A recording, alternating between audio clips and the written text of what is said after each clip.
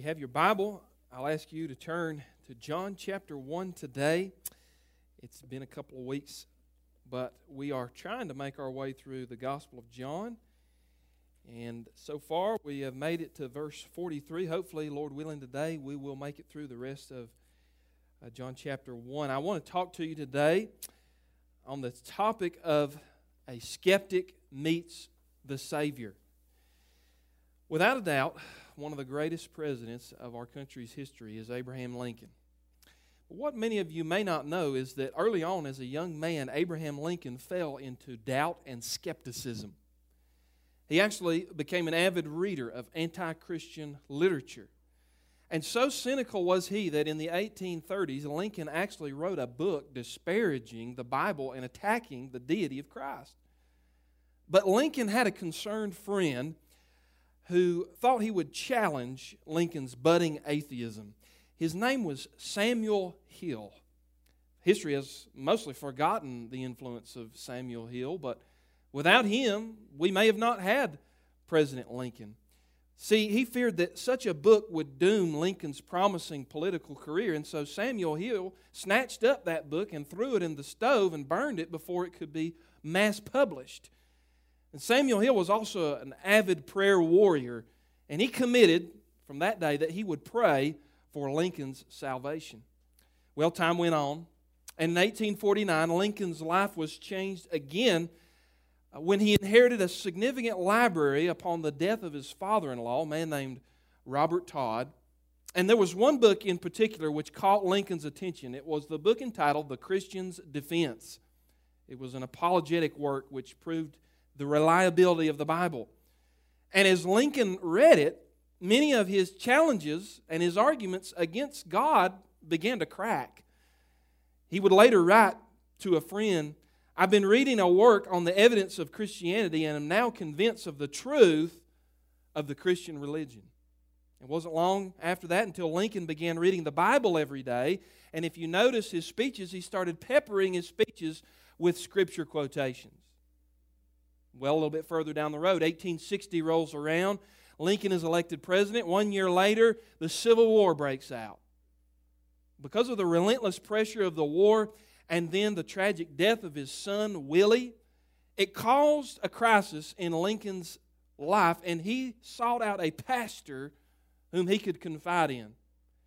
That man, also largely forgotten by history, was named Phineas Gurley. He was a Presbyterian minister.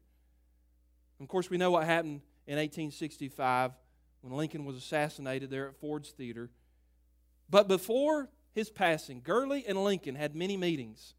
And here is what the pastor wrote. He said, quote, "I had frequent and intimate conversations with Lincoln on the Bible. And in the latter days of his chastened and weary life," he said, "the president said with tears in his eyes that he had lost confidence in everything but God. And he now believed his heart was changed, and he loved the Savior." Now, many secular historians may not tell that side of the story of Lincoln's life, but isn't it interesting to know that he started out as a skeptic, and then he came to the Savior? Now, track with me through the life of Lincoln, the links in the chain leading to his faith. There was Samuel Hill, the faithful man who prayed for him. There was the author of that apologetics book. Then there was the faithful pastor, Phineas Gurley, who all played an influential role in leading Lincoln down the road to meet Jesus. And it reminded me of what Paul wrote about some planting, some watering, and some harvesting. No matter where we are in that process, we ought to be faithful in what God has called us to do. And this story also helps us to understand the power of discipleship making. One soul reaching another soul until after 2,000 years of church history, the process is still happening today, and here we are. The church is marching on. The gospel is still being preached. Disciples are still being made. If you're here today, it's because somebody took serious the call of discipleship and reached out to you to tell you about Jesus. And in John chapter 1, we see how Jesus has been calling His first disciples. In our last message, we saw John the Baptist as he stood there on the banks of the Jordan River. Behold the Lamb of God, as he pointed that finger to Jesus. The Lamb of God who takes away the sin of the world. And then the Bible tells us that Andrew and John went and followed Jesus. And then Andrew turned around and he went and got his brother Peter and brought him to Jesus. And now we see that process again in John chapter 1, starting in verse 43, as Philip meets Jesus, and then Nathanael is brought by Philip to Jesus. Now, interesting thing here as we read this story, just like Lincoln, who started out as a skeptic and then met the Savior, old Nathanael starts out as a skeptic. And you're going to see the skepticism in his voice. Can anything good come out of Nazareth, as he is introduced to Jesus? So in today's message, we're talking about a skeptic meets the Savior. And I want us, as we study this passage, to notice the links in the chain of God's providence that led to Nathanael and Philip coming to the Lord. And then you can think about the links in the chain of your life, of how you were led to Jesus. And if maybe you can't say that today, maybe today will be the beginning of that process. So as we notice our text this morning, we'll begin in verse 43. I want you to notice, number one, an invitation from Jesus for discipleship. An invitation from Jesus for discipleship. Verse 43, the next day Jesus decided to go to Galilee, and he found Philip, and he said to him, "Follow me." Now Philip was from Bethsaida, the city of Andrew and Peter. So we meet Philip here, who is invited for discipleship. Now the Bible does not contain much biographical detail about who Philip was, especially when you compare him to some of the other more prominent disciples in the 12. But what we do know of Philip's life is gleaned exclusively from the Gospel of John. And from what we can tell of Philip's personality, he's something of a pragmatic. He is a glass half empty kind of guy. He's a bean counter. He's one of those type of people. And the reason that I say this is because later on in Jesus' ministry, when Jesus feeds the 5,000 with the fishes and the loaves, Philip is there with Jesus. And John chapter 6, and starting in verse 6, tells us a little bit of detail there. Jesus says to Philip, "Where are we to buy bread so that these people may eat?" Verse 6, he said this to test him, for he himself knew what he would do. Now notice Philip's response. Philip answered him, 200 denarii worth of bread would not be enough for each of them to get a little. Now keep in mind, Philip has already witnessed Jesus cure the spots of the leper and give sight to the blind, and he's already raised somebody from the dead, so surely Jesus could do this. But you see a little window into Philip's personality there as we meet him here in chapter 1. He's what I would call the apostolic administrator. He's the logistics guy. He's the pragmatic. And obviously, his knack for organization, his bottom line approach mentality to things made him a valuable member of Jesus' team. But here's a guy who's also nearsighted in his faith perspective, which meant that he had some growing to do and some learning in the discipleship process. If Philip were alive today and then Philip were in the church, he would be the chairman of the wet blanket committee. Right? And we've all met those kind of folks in the church. Pastor, we don't have enough money for that kind of project. Pastor, we've never done things like that way here before. That's the kind of guy that Philip was. Now, as you notice here in our text, Philip's calling is unique from John and Andrew. They were pointed to Jesus by John the Baptist, remember? But the Bible says here, verse 43, that Jesus decided to go to Galilee, and he found Philip and said, "Follow me." In other words, Jesus went looking for Philip. Amen? This raises a question. What was it about Philip that made Jesus choose him? I mean, what was it about his character that made him stand out as an individual? Peter, obviously, he's a leader. You would understand why Jesus could have chose him. John, he's incredibly loyal. And then Andrew's a networker. He knows how to bring people to Christ. But then you think about Philip. He's not such an obvious choice. I love what Ray Stedman, the great Bible commentator, wrote on this passage. He said, quote, "Philip is not the disciple that we would have picked for our team. He's intelligent, quiet, shy, and a bit pessimistic. He knows too much arithmetic to be adventurous. Leaving behind his comfort zone for an unpredictable life on the road with Jesus was not on his bucket list. No one ever thought of Philip, and that's why Jesus found him." Amen? You could apply that question to yourself. Why in the world would Jesus pick me?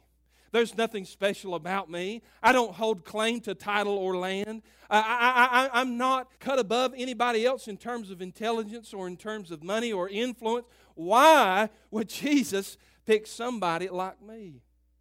Well, what you notice here, friend, as Jesus invites him, he uses just two words. It's so simple. Follow me. I love that, don't you? He didn't say, hey, be perfect. He didn't say, go give so much money to the temple first and then come follow me. He didn't say, Philip, why don't you get your life in order and then you can come follow me. No, he just said, follow me as you are with all of your problems and your quirks and your doubting and your situations, your burdens. Just follow me, Philip. And what I see here is that follow me is an invitation to transformation. That's how it begins when Christ invites us on the journey of discipleship. It's an invitation to be transformed, to walk with Jesus, to be changed by Him, and to look less like ourselves and more like Him. And notice this, when Jesus chose His first followers, He went to an unlikely place and He selected the most unlikely people. I mean, He didn't go to Rome. He didn't go to Jerusalem. The Bible says He went to Galilee and He searched for Philip. He didn't go to the religious schools and look for the most learned scholars. He didn't go to the ranks of the military leaders and search for the one with the most brilliant mind. He stayed away from the skilled statesman or the famous orator. And Jesus, the Bible says, went to the shores of Galilee and He said, give me the ones that nobody wants. I'll take the fisherman. I'll take the tax collector. Yes, I'll even take the traitor Judas, and I'll have Philip on my team as well. You see, friend, as you listen today, I want you to know Jesus is calling you from wherever situation you are in life. Mothers and factory workers and doctors and mechanics and teachers and truck drivers. Jesus is calling us even when we aren't wanting to be called, when we aren't looking for Him. He comes looking for us, just as He did to search out Galilee and find Philip. He finds us, friend, when we're lost. He finds us when we're searching. He finds us when we're broken. He finds us when we're skeptical and says, follow me. Amen? There's a great story told about a sculptor who had ruined a beautiful piece of Carrara marble, very rare, very expensive piece of rock. It said that it was left in the courtyard of the cathedral in Florence, Italy, for almost 100 years. Nobody would touch it. Artisans thought that block is beyond repair. It's flawed. That artist already tried to work on it and he messed it up. It can't be used.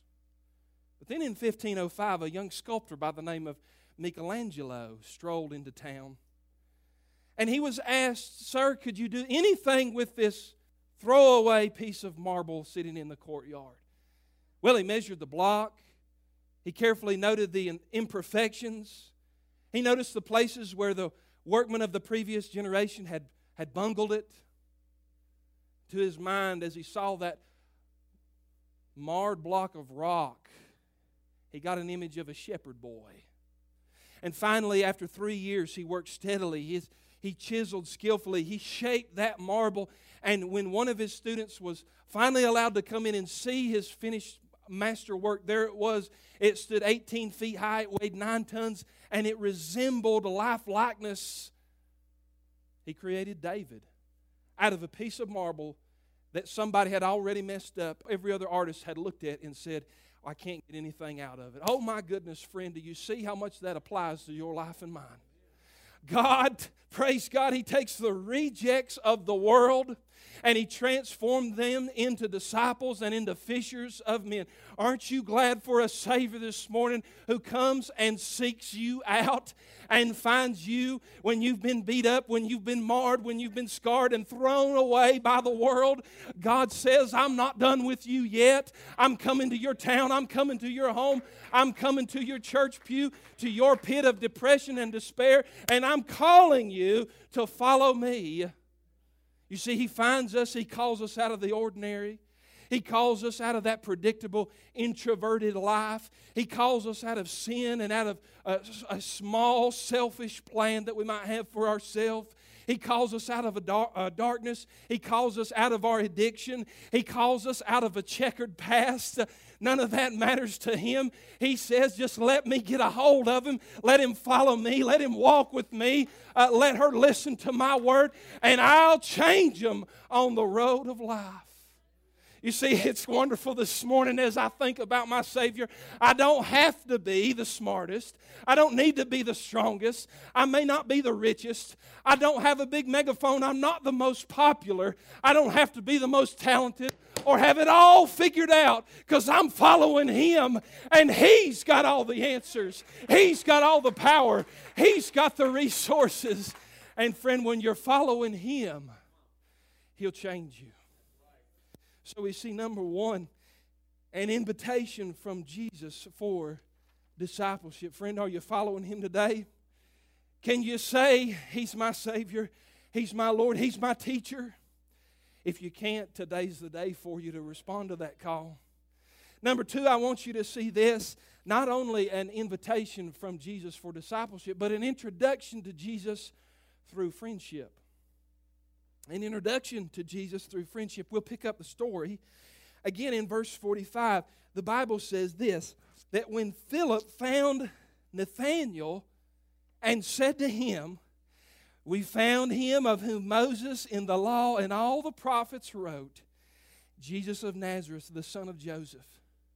And Nathanael said to him, you got to love this, can anything good come out of Nazareth? And Philip said to him, come and see. An introduction to Jesus through friendship. Philip's first move after he meets Jesus is he understands the one in whom he's been following. He knew his Old Testament. He knew what the prophets had said about the Messiah, and he put A and B together and realized this man doesn't teach like anybody else. There's something about him that makes him different. I've never seen somebody with such compassion. I've never seen somebody teach with such profundity. I've never seen him do the things he can do. Nathanael, you've got to come and see this Jesus. This is discipleship, isn't it? Each one, reach one. When you're changed by Jesus, you go and search out for somebody else who needs to be changed by Jesus.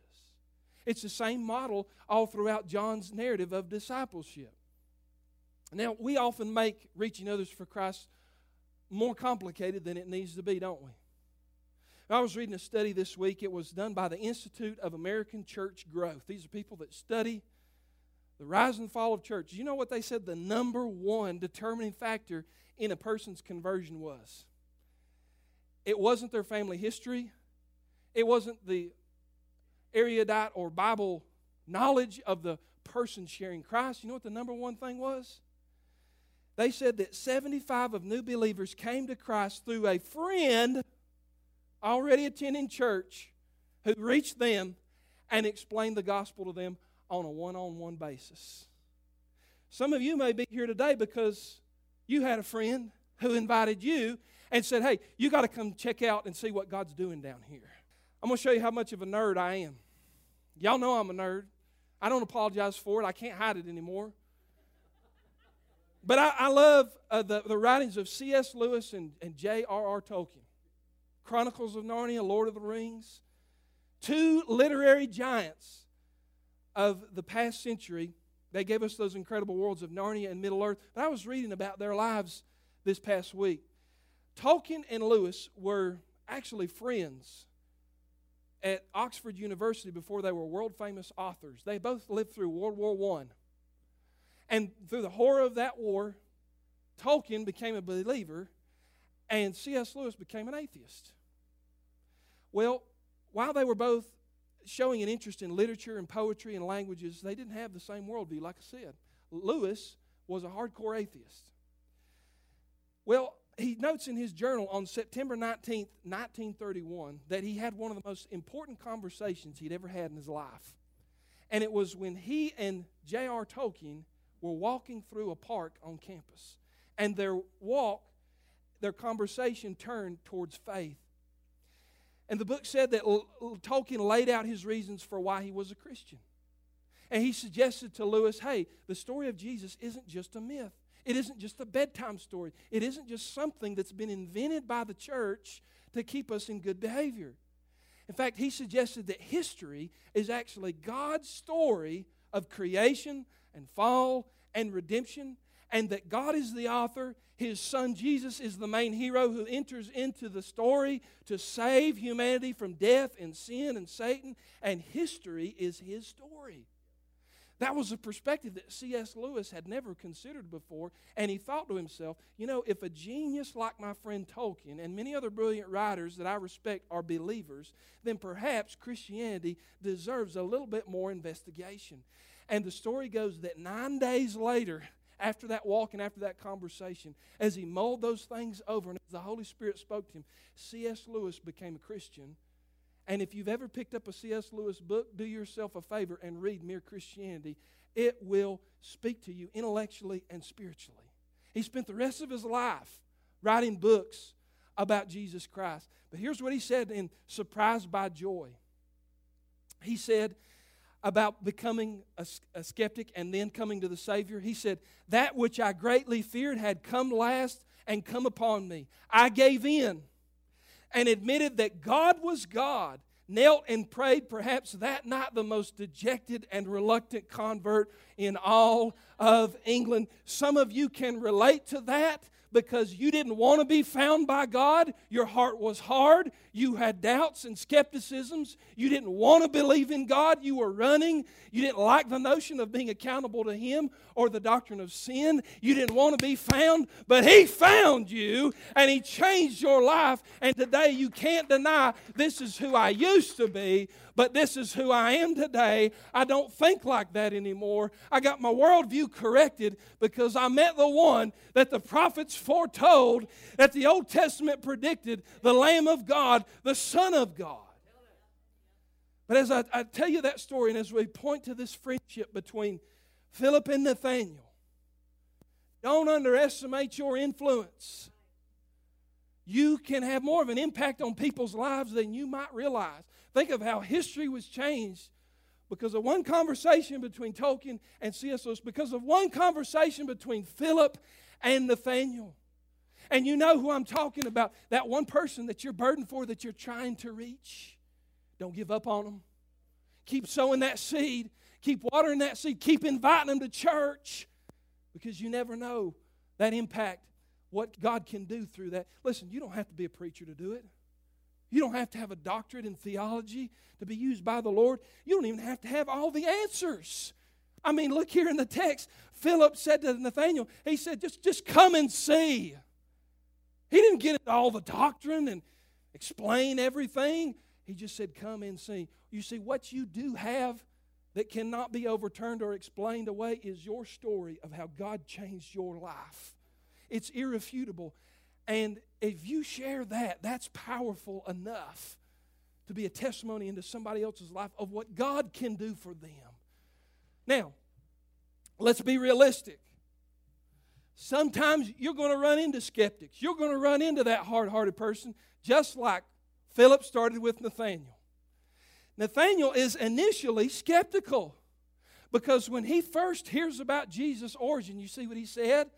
He said, can anything good come out of Nazareth? I mean, it would be like, can anything good come out of Candler? Inca High School? Come on. Fill in your own background there. You see, because of him, Nathanael could not fathom how someone as significant as the Messiah could come from such an insignificant backwoods hick town as Galilee or Nazareth. So be ready. Be ready for roadblocks. Be ready for excuses. We all know the excuse, don't we? Somebody said that an excuse is a skin of reason stuffed with a lie. We've all tried to invite somebody. We've all tried to reach somebody, and we get the excuses, don't we? You know what they are. Oh, I'm busy on Sundays. It's my only day off from work, and I'm tired. It's my day to watch football or to go to the grocery store or to do my errands. Some of you probably even used those same excuses at one time, didn't you? I don't go to church. How about this one? I don't go to church because everybody down there is a hypocrite. Isn't that one of the most often used ones? I don't go down there because they're all a bunch of phonies. Well, I always say to that, of course there's hypocrites in the church, and you know what? There's always room for one more. You don't have to explain everything. You just say, come and see. You know what those excuses are? Most of those excuses are smoke screens from people whose hearts are wounded. They're hurt. They got their feelings hurt in church in the past, or they got judged by some Christian, or they've come to believe in a straw man Jesus, not the real Jesus of the Bible, but the History Channel Jesus or the Facebook Jesus or some other false image of who Christ is. And you know what we need to do? We need to remind them of who the real Jesus is. Hey, I understand the church hurt you in the past. I understand that they looked down upon you, but that wasn't Jesus that did that. Jesus will never look down on you. Jesus will never disappoint you. Jesus will never judge you. He won't condemn you. He'll point out your sin and say, it's time to repent and come follow me. But He loves you. And we need to take people back to the simplicity of Jesus, just like Philip did with Nathanael. Hey, I understand your skepticisms. I get you that you've got questions. I thought the same thing. But just come and see what I'm talking about. You see, Philip knew. He knew that once Nathanael experienced Jesus, that all those arguments, all those roadblocks were going to fade away. I like what I saw on a church sign one time. I was driving by a little country Baptist church. It said, on the outside of that sign, it said, fishers of men. We catch them and Jesus cleans them. Isn't that good? You see, listen to me, church. We've convinced ourselves not to reach some folk because we think, oh, they're too far gone. They can't be saved. We use these excuses, don't we? Oh, she's an addict. She's depressed. That guy over there, he's got a million questions, and I can't answer them. That guy, he's a hardcore atheist. You'll never see him darken the door of a church. She's got a past. And we look at the excuses, and we look at the things in people's life, and we convince ourselves, you know what? Forget about them. Nathanael had issues, right? But Philip didn't let it deter him anyway. He said, just come and see. I'm your friend, aren't I? Don't you trust me? Trust me with this. Listen to me. I think this needs to be said in every single pulpit around the country. Let them come with their problems. Let them come with their addiction and their depression. Let them come to the altar with all the drama in their life. Don't make them clean up their life. Let them come with the sin problem that they're dealing with in their heart. Nate came to Jesus as a skeptic. Friend, listen to me. I believe the Word of God is still powerful today. I believe the Holy Spirit can still break down somebody's hard heart. Hey, listen to me. The church is still a hospital for sinners. If only they could behold Him. If only they could get a touch of His grace. If only they could hear His voice speak into their life. If only they could come and see, they'd find what they've been searching for their whole life. And when they meet Him, I'm telling you, all that other stuff will get faded away. All the barriers will get broke down. All the arguments that they used to use, they'll forget those arguments when they meet the greatest person who's ever lived, who gives the greatest offer that could ever be given. Come and follow me. Friend, I still believe today that somebody in the church this morning believe that Jesus is enough. We've made it too complicated in the church today. I think the Word of God in Jesus is enough, and we need to be reminded of that in our churches today. You see, we think in the church, oh, we've got to be seeker sensitive.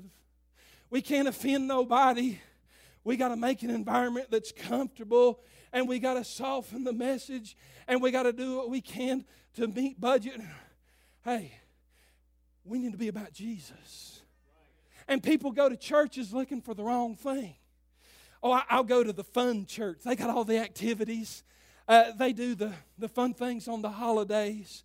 Or I want to go to the cutting edge church. They're always doing something new and something different. I want to go to that church because they've got exciting music. I want to take my kids to that church because they've got a youth group. Man, I'm telling you, oh, we're not going to that church. That's the woke church down there. We're going to this church. It's the Republican church where everybody thinks the way that I do and believes the way that I do. Or I want to go to that church down there because that's where the money's at. That's where the doctors are. That's where the lawyers are. That's where the business leaders are. Have we forgot about it? Come and see. I don't need all that other stuff. Let's make it about Jesus. Let's put Him in the middle. Let's let Him change people's lives. Let's let Him speak into people's problems. You see, what Philip did for Nathanael was just point him to Jesus. I don't care about being a trendy church. It's obvious, right? I'm not wearing skinny jeans and a wrapped up t-shirt. I'm not trying to be something I'm not. I'm not worried about being a trendy church or the political church or the legalistic church that marks off the checklist when you come in the door. Let's be the church that just says, hey, come and meet Jesus. Come and see what He's doing in this place. You'll come and get a taste and see that the Lord is good. And you'll say, why didn't I get down there sooner?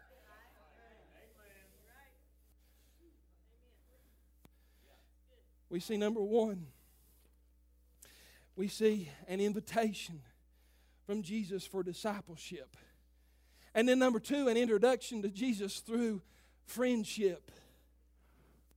What friendships are you cultivating so that you might lead them to the Lord? And then number three, I want you to see this. An investigation of Jesus' lordship. Oh, Nathanael came to Jesus with all his questions, didn't he? Look at this interchange here.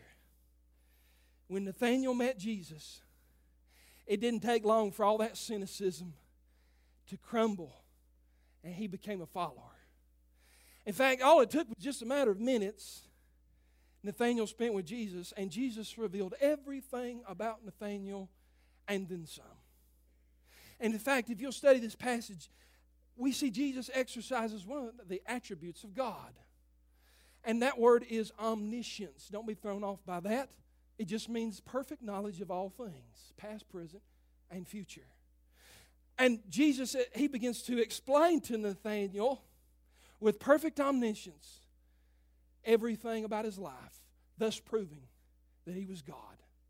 Notice, Jesus knew who he was. Verse 47, and Jesus saw Nathanael coming toward him and said, behold, an Israelite indeed in whom there is no deceit. That's pretty interesting considering that Jesus already knew something about the prejudice of Nathanael. In other words, as he sees him coming, Jesus says, here's a guy, he's no hypocrite. He's a true Israelite. What you see is what you get. He simply says what's on his mind. Some of you live with people like that, don't you? No filter. That was Nate. In the same way, think about this, friend. Jesus knows you. Hey, you're not hiding anything from Him. He knows who you are in your heart of hearts. That you're a doubter. That you're a skeptic. He knows that you have a problem with the truth. He knows the thing, deep, dark secret that you're trying to hide from everybody else. He knows. He knows who you are. He sees through all the smoke screens, all the chest thumping and all the games that we try and play to present ourselves better than who we are really on Facebook and social media. We try to present this image of who we are when really deep down we're just a broken person searching for somebody to love us, somebody to accept us? What's my purpose? What's God's plan for my life? Jesus knew Nathanael, and He knows you. He knows all the good, all the bad, all the ugly. He knows the worst thing about you and me, and guess what? He still loves you. Oh my. He knew who He was. Verse 48, look at this. He knew where he had been.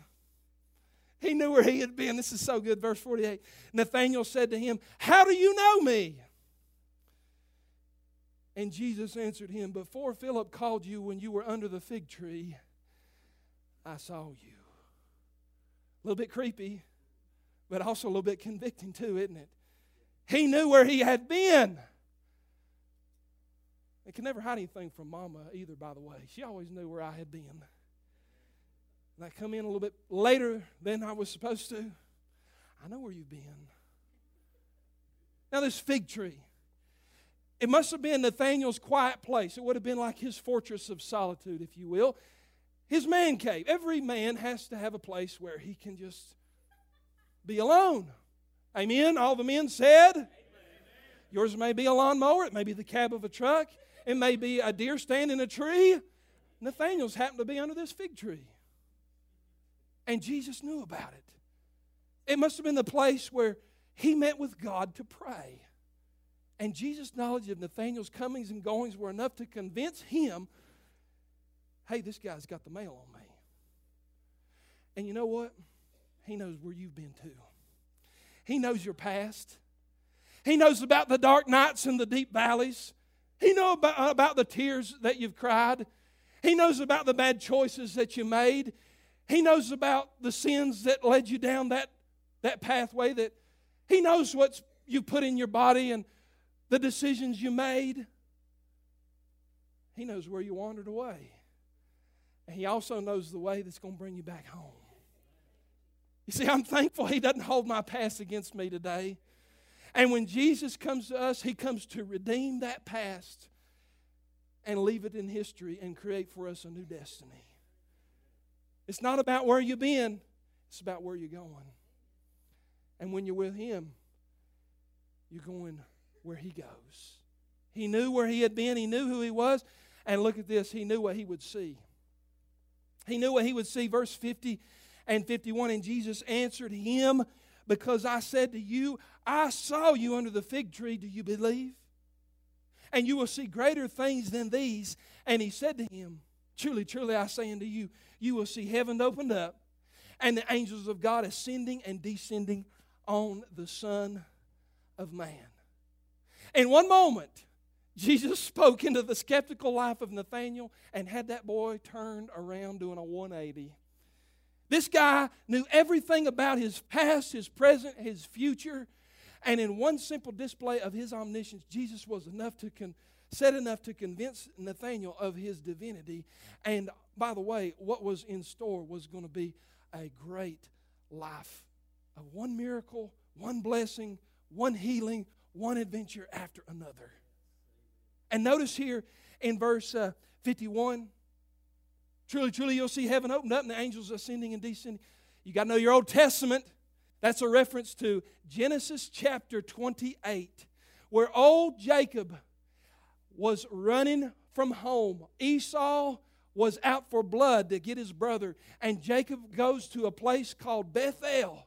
And the Bible said he looked around and he had no place to lay his head, so he picked up a stone and pillowed his head on that stone in Genesis 28. And the Bible says that as he was running from his past, that God gave him a dream, and God spoke to Jacob in his dream. And in the dream, he saw a ladder going from heaven to earth, and he saw the angels coming up and down on that ladder.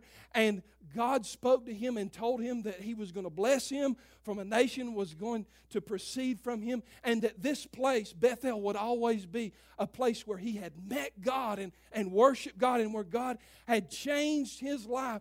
And notice what Jesus is saying to Nathanael here. He says, "Look, buddy, you stay with me and you're going to discover something, that I am the ladder.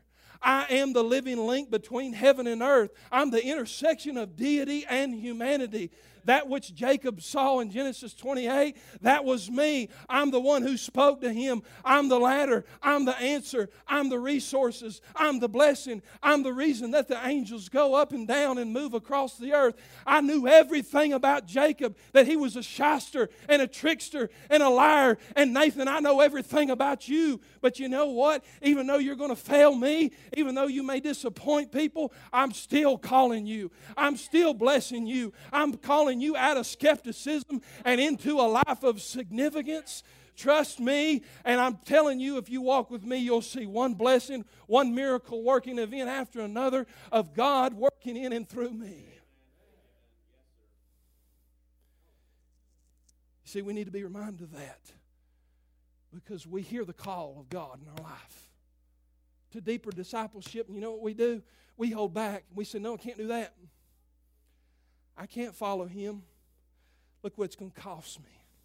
It's going to cost me my reputation. It's going to cost me my place in my family. It's going to cost me my job. It's going to cost me time, which I don't want to give up. I have these other interests, and to be at the house of God on Sunday, well, that's going to take away. And you know what? We count the cost, and we look at those things, and we say, no, I'm not going to follow Him. But you know what Nathanael saw and heard? When he realized who Jesus was and what He could do, he left behind that small little life for a life of significance, of following after Jesus. And you know what? I've been at the bedside at the moment of death with some good saints of God who lived their whole life walking with Jesus. And you know what? I never heard them one time say to me, Derek, I wished I wouldn't have followed Jesus.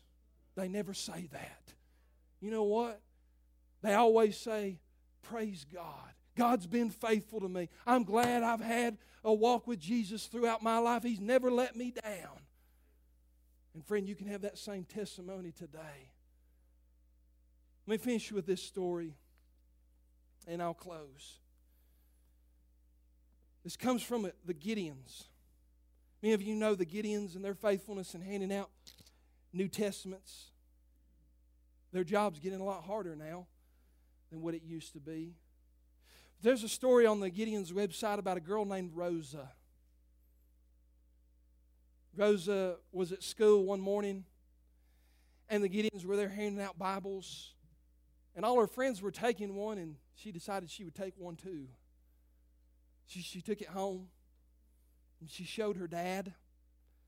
And her dad was a hardened man. He was a drinker. And he saw that Bible, and he got mad. And he said, you're not bringing that religion into my house. And so he picked up that Bible, and he stepped outside, and he threw that Bible up. And it landed on the roof of that house.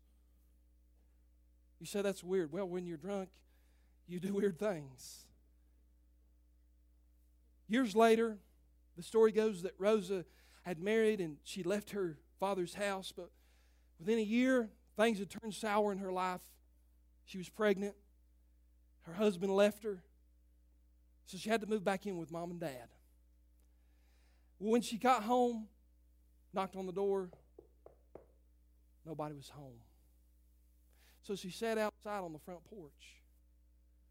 She said as she sat there, she thought about the brokenness of her life. It hadn't turned out the way that she wanted it to. Bad decisions, sin, all of the darkness, you know about that. She said that as she sat there on the porch, she said, God, if you'll speak to me, I'll follow you. And she said at that moment when those words came off of her lips, that a big old gust of wind blew across the roof of that house, and down came tumbling from that roof was that old New Testament Bible that Daddy had taken out and thrown off the roof years ago. I mean, the Bible literally fell out of the sky. She reached down, she picked that thing up. It had been sitting out in the sun and the rain and the snow for years. It was all beaten and tattered up. But as she turned it, she opened up to John 3:16. For God so loved the world. Only God could do something like that, amen? And she sat there in tears. God had answered her prayer.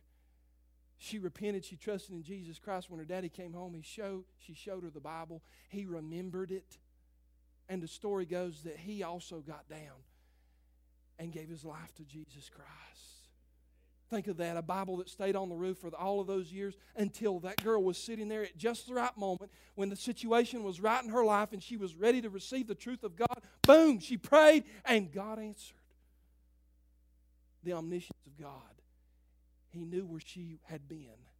He knew who she was. And He spoke to her in an unmistakable way. And I'm wondering if there's somebody in that situation today. Oh, He's been speaking to you. You've been resisting. You've been running, but you can't run anymore. Our musicians are coming.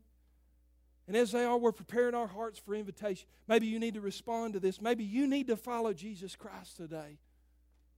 You need to learn of His grace and His mercy. You need to have your life changed by Him. I can't do it, but Jesus can do it. As you stand and as we get ready for this invitation, Elise is going to be singing a special song today. Hey, the altar is open. I know some of you have come down, but if you need to come today for salvation, or you need to come today for baptism, or you need to come today just to be prayed for, you come. Listen to the words of this song. Let it touch your heart today. This old wooden bench has listened to prayers. The desperate have knelt here with the heartaches they bear. And there's always room for the searching, the lost. So many have come on their way to the cross. If this altar could talk, oh, the stories you hear of the changed, the forgiven, the healed. How burdens were brought and how Jesus drew near, and the move of His Spirit was real. It would promise there's grace for what you're going through if this altar could talk to you.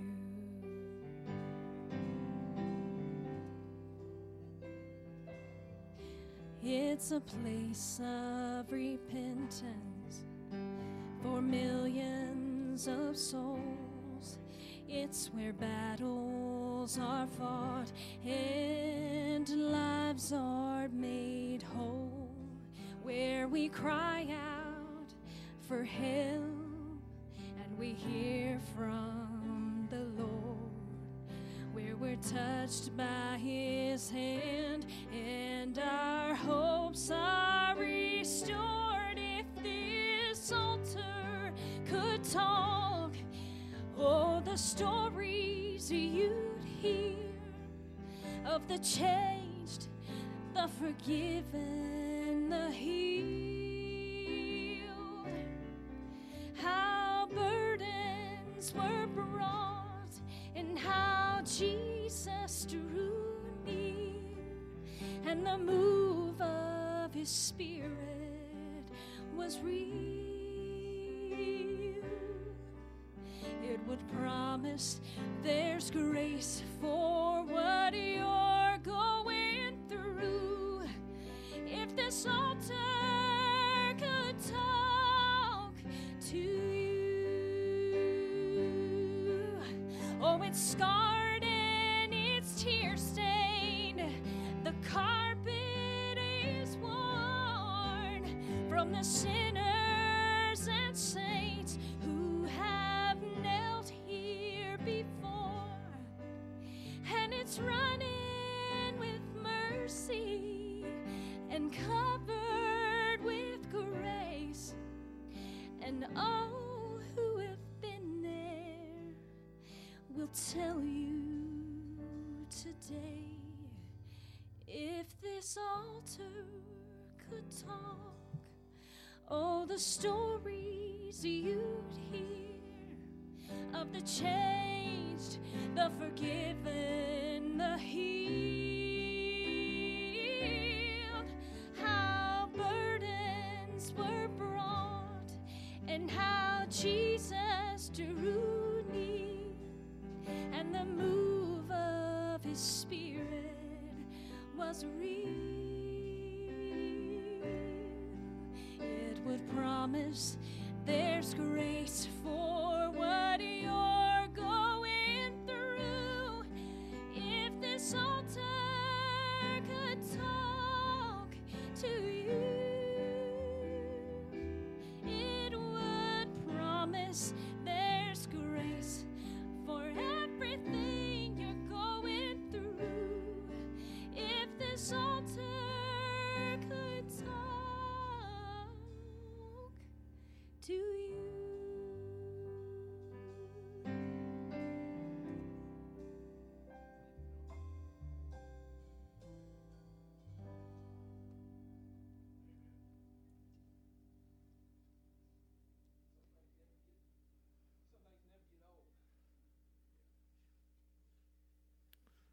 One of those is childlike faith.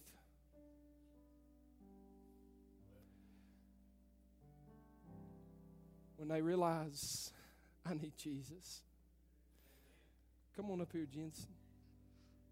This is Jensen. She's 9 years old. She came forward today to ask Jesus into her life. Amen. First, she came forward and said she just wanted to pray. Then I asked her if she'd ever asked God to save her from her sin and talk to her about the Lord. And she was a little murky about some of those things. But as we began to talk, tears started flowing.